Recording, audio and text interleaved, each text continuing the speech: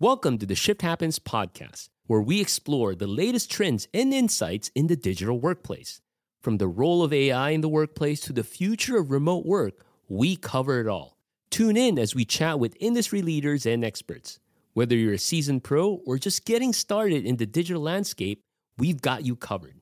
Subscribe to Shift Happens wherever you listen to podcasts and stay ahead of the curve. Shift Happens Podcast. Welcome to Shift Happens Podcast. In today's episode, we're thrilled to have with us Stephanie Hung, an accomplished technologist and business leader with decades of experience in the public and private sectors. We'll chat about the key pillars for modernizing the digital workplace and why a people-first approach is so critical for success. Let's get to it.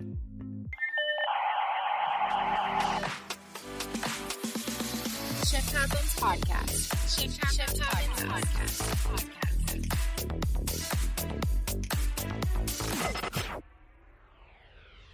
So, Stephanie, you have a wide array of experience through different organizations, from private to public sector, and we are seeing a lot of changes and evolution in the digital workplace. So for our conversation today, we really want to zoom in on the pillars of modernizing the digital workplace. And to set the stage, why don't you share a brief history of your background and your current role today at the Asian Development Bank? Thanks, Doug. I have been in the technology sector for the last 30 over years. And with my early days with IBM, Hewlett-Packard, Microsoft, ST Engineering, which serve different industry sector, from A to Z, airline, airport to finance and banking to manufacturing and, distributions and travel industry. So from my perspective, my role in Asia Development Bank is a very exciting time for me as a technologist, at the same time a business leader, because we believe that digital technology will create a large impact.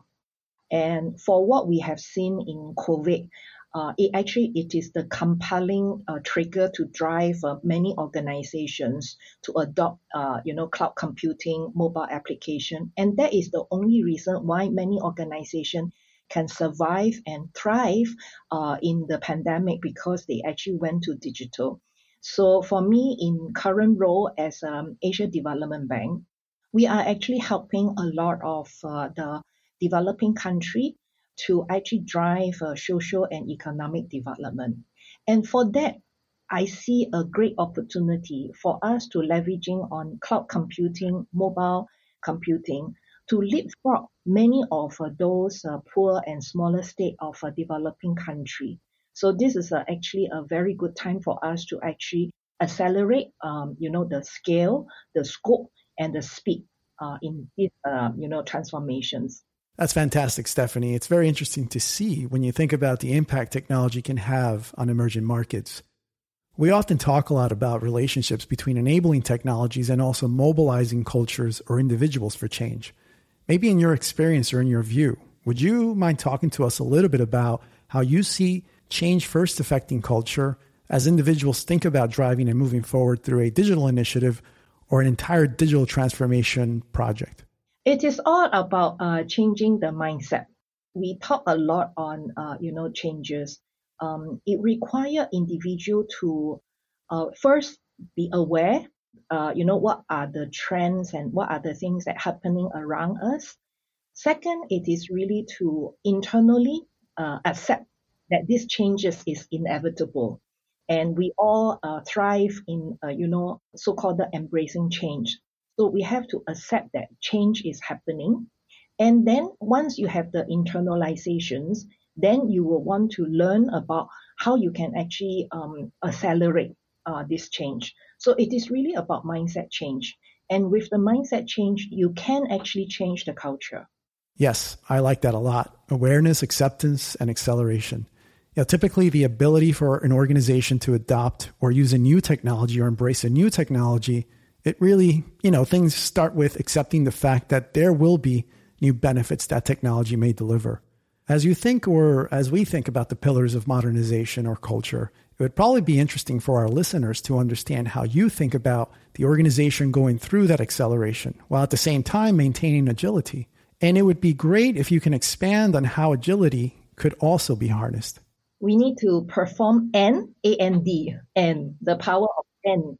Meaning is that we have to perform our day-to-day operations, keep the lights on. At the same time, we need to transform. And transform meaning is that learning about new technology, learning about new capabilities, and at the same time, transform the organizations in an agile manner. So we did embrace, what we call the agile approach, meaning is that we can start with a smaller, sprint, and then we can iterate multiple times and learn from each of the sprint what works, what doesn't work. And then from there, we can then actually scale it up into multiple sprints. This is really fascinating, Stephanie, considering that you work with a lot of different types of organization in different emerging markets. So with this somewhat standardized approach, are the different constituents you work with are along the same lines, or the maturity is a little different? And if they're different, how do you still ensure that people are working together effectively, especially with digital technologies? I think you really have to look at the context. Context makes a lot of the difference. The environment that each of the organization or each of the country they operate are very different. Some, they may even struggling with connectivity. And when we talk about technology, if you have not even enabled the connectivity, they can't even have access, to the internet or access to the technology. So we have to really looking at the context where they are, what would they need. If it is connectivity, then we have to figure out how do we actually provide connectivity even at the most remote island or remote, mountain area. Perhaps, satellite is actually one of the solutions that we are looking at. So once you provide the connectivity, then the next thing is how do you make it affordable for the access of the technologies. So affordability and access to technology will actually improve quite significantly from my perspective of bridging the digital divide.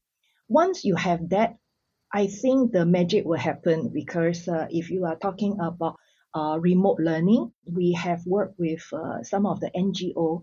They actually provide bite-sized learning to the most remote villages that you can find in Indonesia, right? So that is possible when you actually solve the connectivity problem, affordability and accessibility problem. So then when you're looking at some of the more developed stage, then I think the digital infrastructure become the crucial aspect of some of the transformation, especially for the economy to take off. So we have seen that, through COVID, digital infrastructures such as, identification, even, you can pay, some of your relative in some of the developing country. So I think that is important for economy to anchor on some of these digital public infrastructure where you can enable e-payment and e-commerce transactions. So let's say once this connectivity is there, the infrastructure is there, do you still see a gap in learning or it doesn't exist? So for example, let's say we have a developing emerging market in Southeast Asia compared to other parts of Asia Pacific like Singapore. Do you see the adoption of the cloud, especially with work technologies like Google Workplace or Microsoft 365? The divide is not as huge.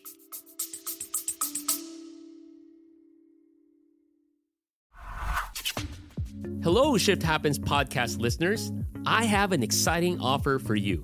Join us for our in-person Shift Happens conference, October 10 to 11 in Washington, D.C.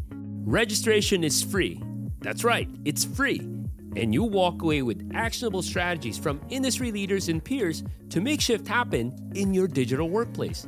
Visit shifthappens.to to register today. We'll see you there.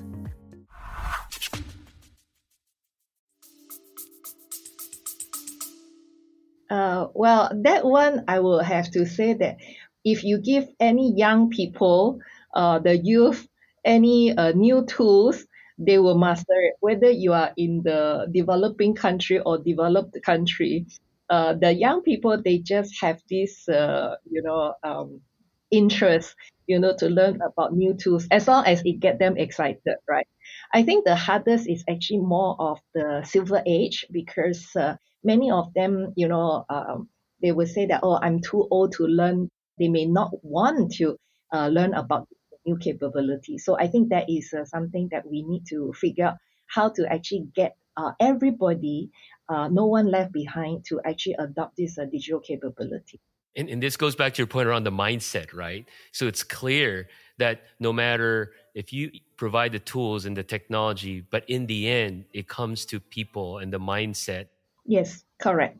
One thing I also wanted to have you expand on is I heard you often talk about this idea of connect, communicate, and co-create when it comes to making that change happen. Would you share with us, or in your view, how you think about these three components as important for these transformation initiatives? Yeah, I think in the modern workplace, oftentimes, we thrive on, good communications skill set. At the same time, with this new age, I think co-creations matter. As we learn that many times, other colleagues have a different kind of idea. How do you actually put them together to actually create a new solution? To me, that is really about connecting the dots, so that they can actually appreciate a different perspective of, the problem, and then they can then co-create for a solution. So in the digital space or digital age, communications, connecting the dots and co-creating are actually very important. Right. Yeah. Are you seeing a lot more openness for different vendors to work together to do more co-creation in order to achieve that type of synergy and success? Oh, yeah. All these ecosystem partner as my force multiplier. Yeah. Force multiplier for sure. So we ourselves, have limited resources. We have, limited bandwidth as an individual or as an organization. When we can then partner in the ecosystem and have common purpose, what we wanted to achieve, you suddenly have a force multiplier with the partner organization and partner resources. So I oftentimes is that we need to build the communities of, and plan, then we can actually become the force multiplier. Stephanie, when you think about your experiences at Microsoft or at IBM and Hewlett Packard, have some of those strategies been able to translate over into the work you're doing today? Or do you find that because you're perhaps looking for more partnerships to contribute to the resources and to the resource pool, that it's a bit different? I believe, all my past experience had helped me shape a lot on, the approaches to what I call the human-centric, experience.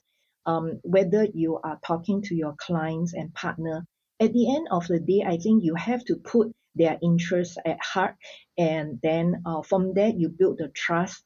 With that kind of trust, you will be able to actually do a lot of marvelous things together.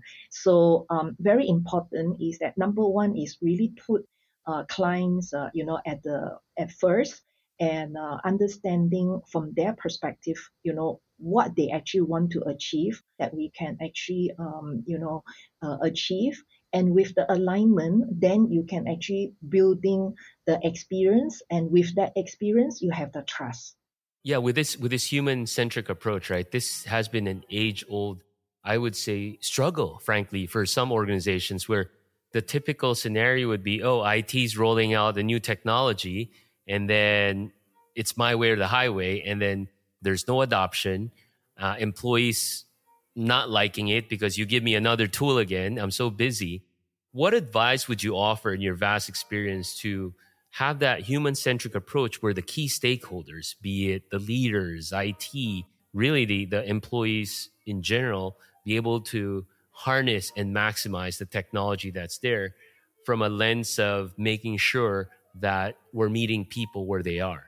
Yeah, I think if you look back, we have been actually talking about user experience from the moment the GUI started, right?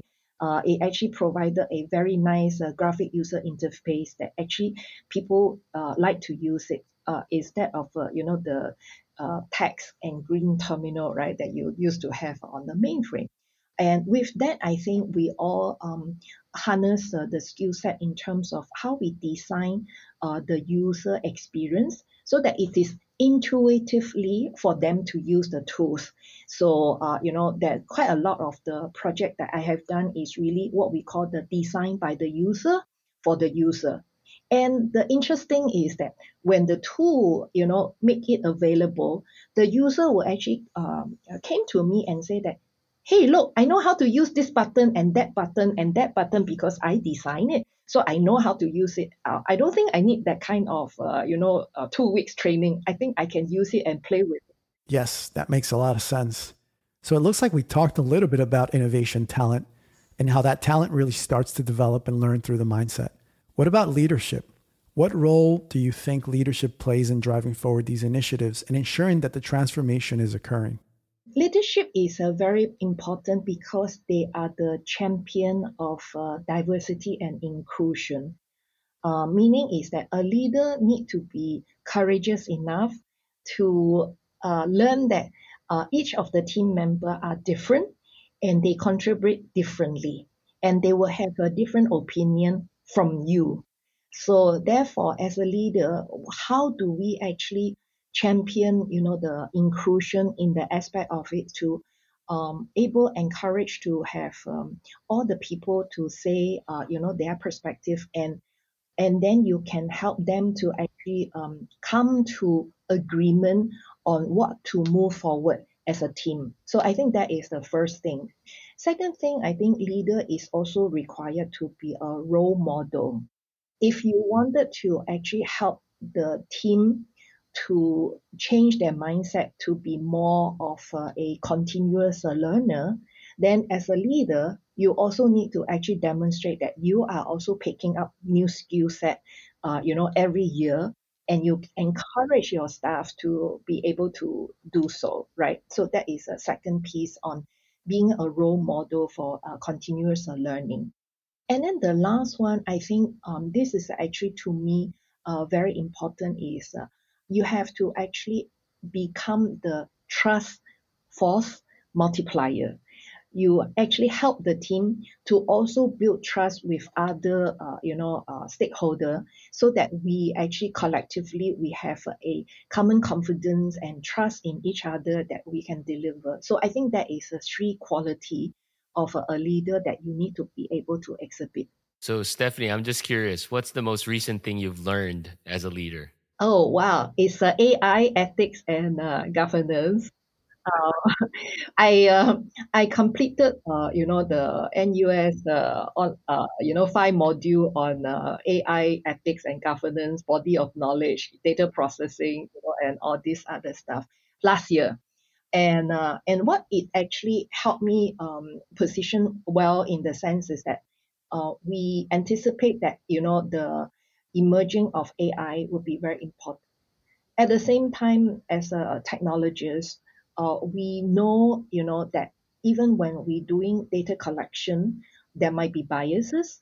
Whatever biases that you collected from the data, potentially it can become biases machine learning algorithm. And therefore, whatever recommendation could be biases. So from the very start, we already say that, okay, how do we actually, establish a set of a principle where we can actually make sure that, our AI or machine learning algorithm is designed for fairness and inclusiveness. How do we actually enable that it is, privacies are protected and security are enforced? How can we make sure that it is safe and reliable to use? And how do we make sure that there is accountability and transparency? And then the last one, it is really about how do we ensure that the recommendation is happening on the GPT, 4.0? Now, I can really fully use all the knowledge that I have, learned last year to then apply to what is happening at work. So yeah, I think that is one of the biggest return that I have invested myself. That's good. Well, listen, as you said before, right? You have to lead by example, and pushing you through this journey of learning and continuing to expand, and see how many have spoken about the consequences of not having the guidelines in place. And of course, there's the other side, which is the desire to monetize these capabilities. And so I guess as you think about it in your own capacity, how do you maintain balance between those two? On the one side, there's opportunity to perhaps monetize it or improve, while the consequence of regulation not being ready with the right standards or privacy protection and all of the other capabilities required to make sure it's ethical or ethically employed. Well, how do you think about that? Very well said, Mario. You frame it quite well in the sense is that AI is tools. At the same time, I think for us as a technologist, I always looking at the positive. Especially for me, I'm optimist, so I always believe that when you have the tools, you can actually make best use of the tools. So that is on one hand.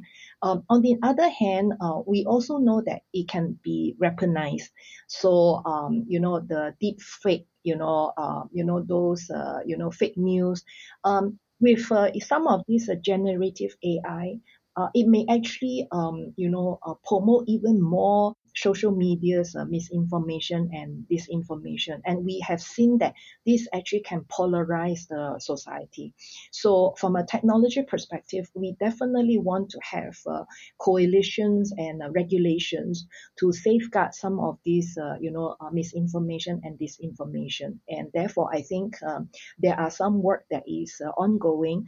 For example, how do we actually provide or the media's provenance to make sure that this image with some label to say that this is created by AI, or this is actually original source. So in fact, if you are a photographer, fan, Leica, now they actually make sure that all their digital their image is authenticated, is generated by Leica camera, right? So that this is original photo. So I think there's a lot of things that on that aspect of it, we need to really safeguard the public from misinformation and disinformation. So the media provenance is very important. We need to be able to authenticate, and this is from the references to the origin source of the media, whether they have a track record of being author. So I think that is one aspect of it. Then the next aspect of it, we also know that the cyber threat actor, they are actually becoming more savvy in using the AI to actually create more malware and ransomware and all the different kind of attack techniques. So in that aspect, I think we need to safeguard from the weaponize of AI. So on both ends, I think we then have to look at there would be some requirement from the government aspect of it to provide some regulations on the protections of the public. Right. Second, I think it is very important as all of us as professionals in the technology sector, we need to adhere to the set of principle, and we actually help each other and building the coalitions and communities, to do the collective work together. And then that is why the last part, I think, in terms of AI, yes, I think there are worried that the tech giant would be the beneficiary of some of these AI. And then third, it is really building up the communities of AI practitioner, so that we can actually help each other to make sure that whatever we build are reliable, are safe, and there is a way to actually hold accountabilities in that aspect of it. Stephanie, you shared a lot of great tidbits of knowledge and wisdom to our listeners, and we can keep going, but in the interest of time and being respectful of your time, We typically wrap up each of our podcasts with a very clear takeaway on how to deal with all these shifts that's happening, especially around the digital workplace transformation. There's so much changes. So what advice would you offer that's very practical and tactical for some that would help organization to make the shift happen in their digital workplace? Yeah, so digital shift will first require a mindset shift. This will mean that we have to relook at key element of workplace. We understand that there are soft skills that we need to continue to enhance: communication, collaboration, co-creation, and continuous learning. In the digital age, we are human beings still, and spontaneous social gathering to actually build up the rapport and trust among us. With that trust, in the digital age, we could actually excel in many of the things that we can do in the modern digital workplace. We really appreciate your insights and openness in discussing these important topics, Stephanie. Your thoughts will be valued to many as we look for the recipe to build a strong foundation for workplace transformation. We're fortunate to be living through these times as practitioners, professionals, and recipients of all this great technology innovation. Thank you for joining us today, and I look forward to having you back on a future episode to discuss the good that is coming from the work you're doing. Shift Happens Podcast. Thanks for listening. Digital workplace transformation is evolving rapidly, but it's the people who make it work.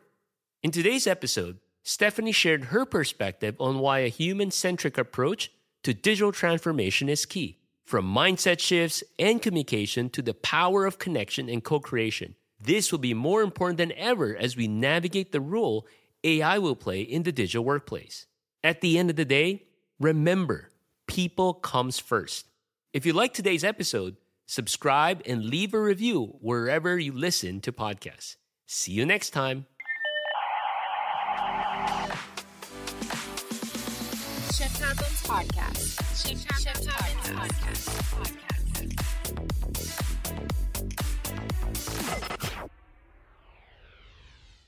Shift Happens Podcast is a production of AppPoint Inc., produced and edited by the AppPoint brand team. Stay up to date on the latest trends in digital workplace transformation by visiting apppoint.com.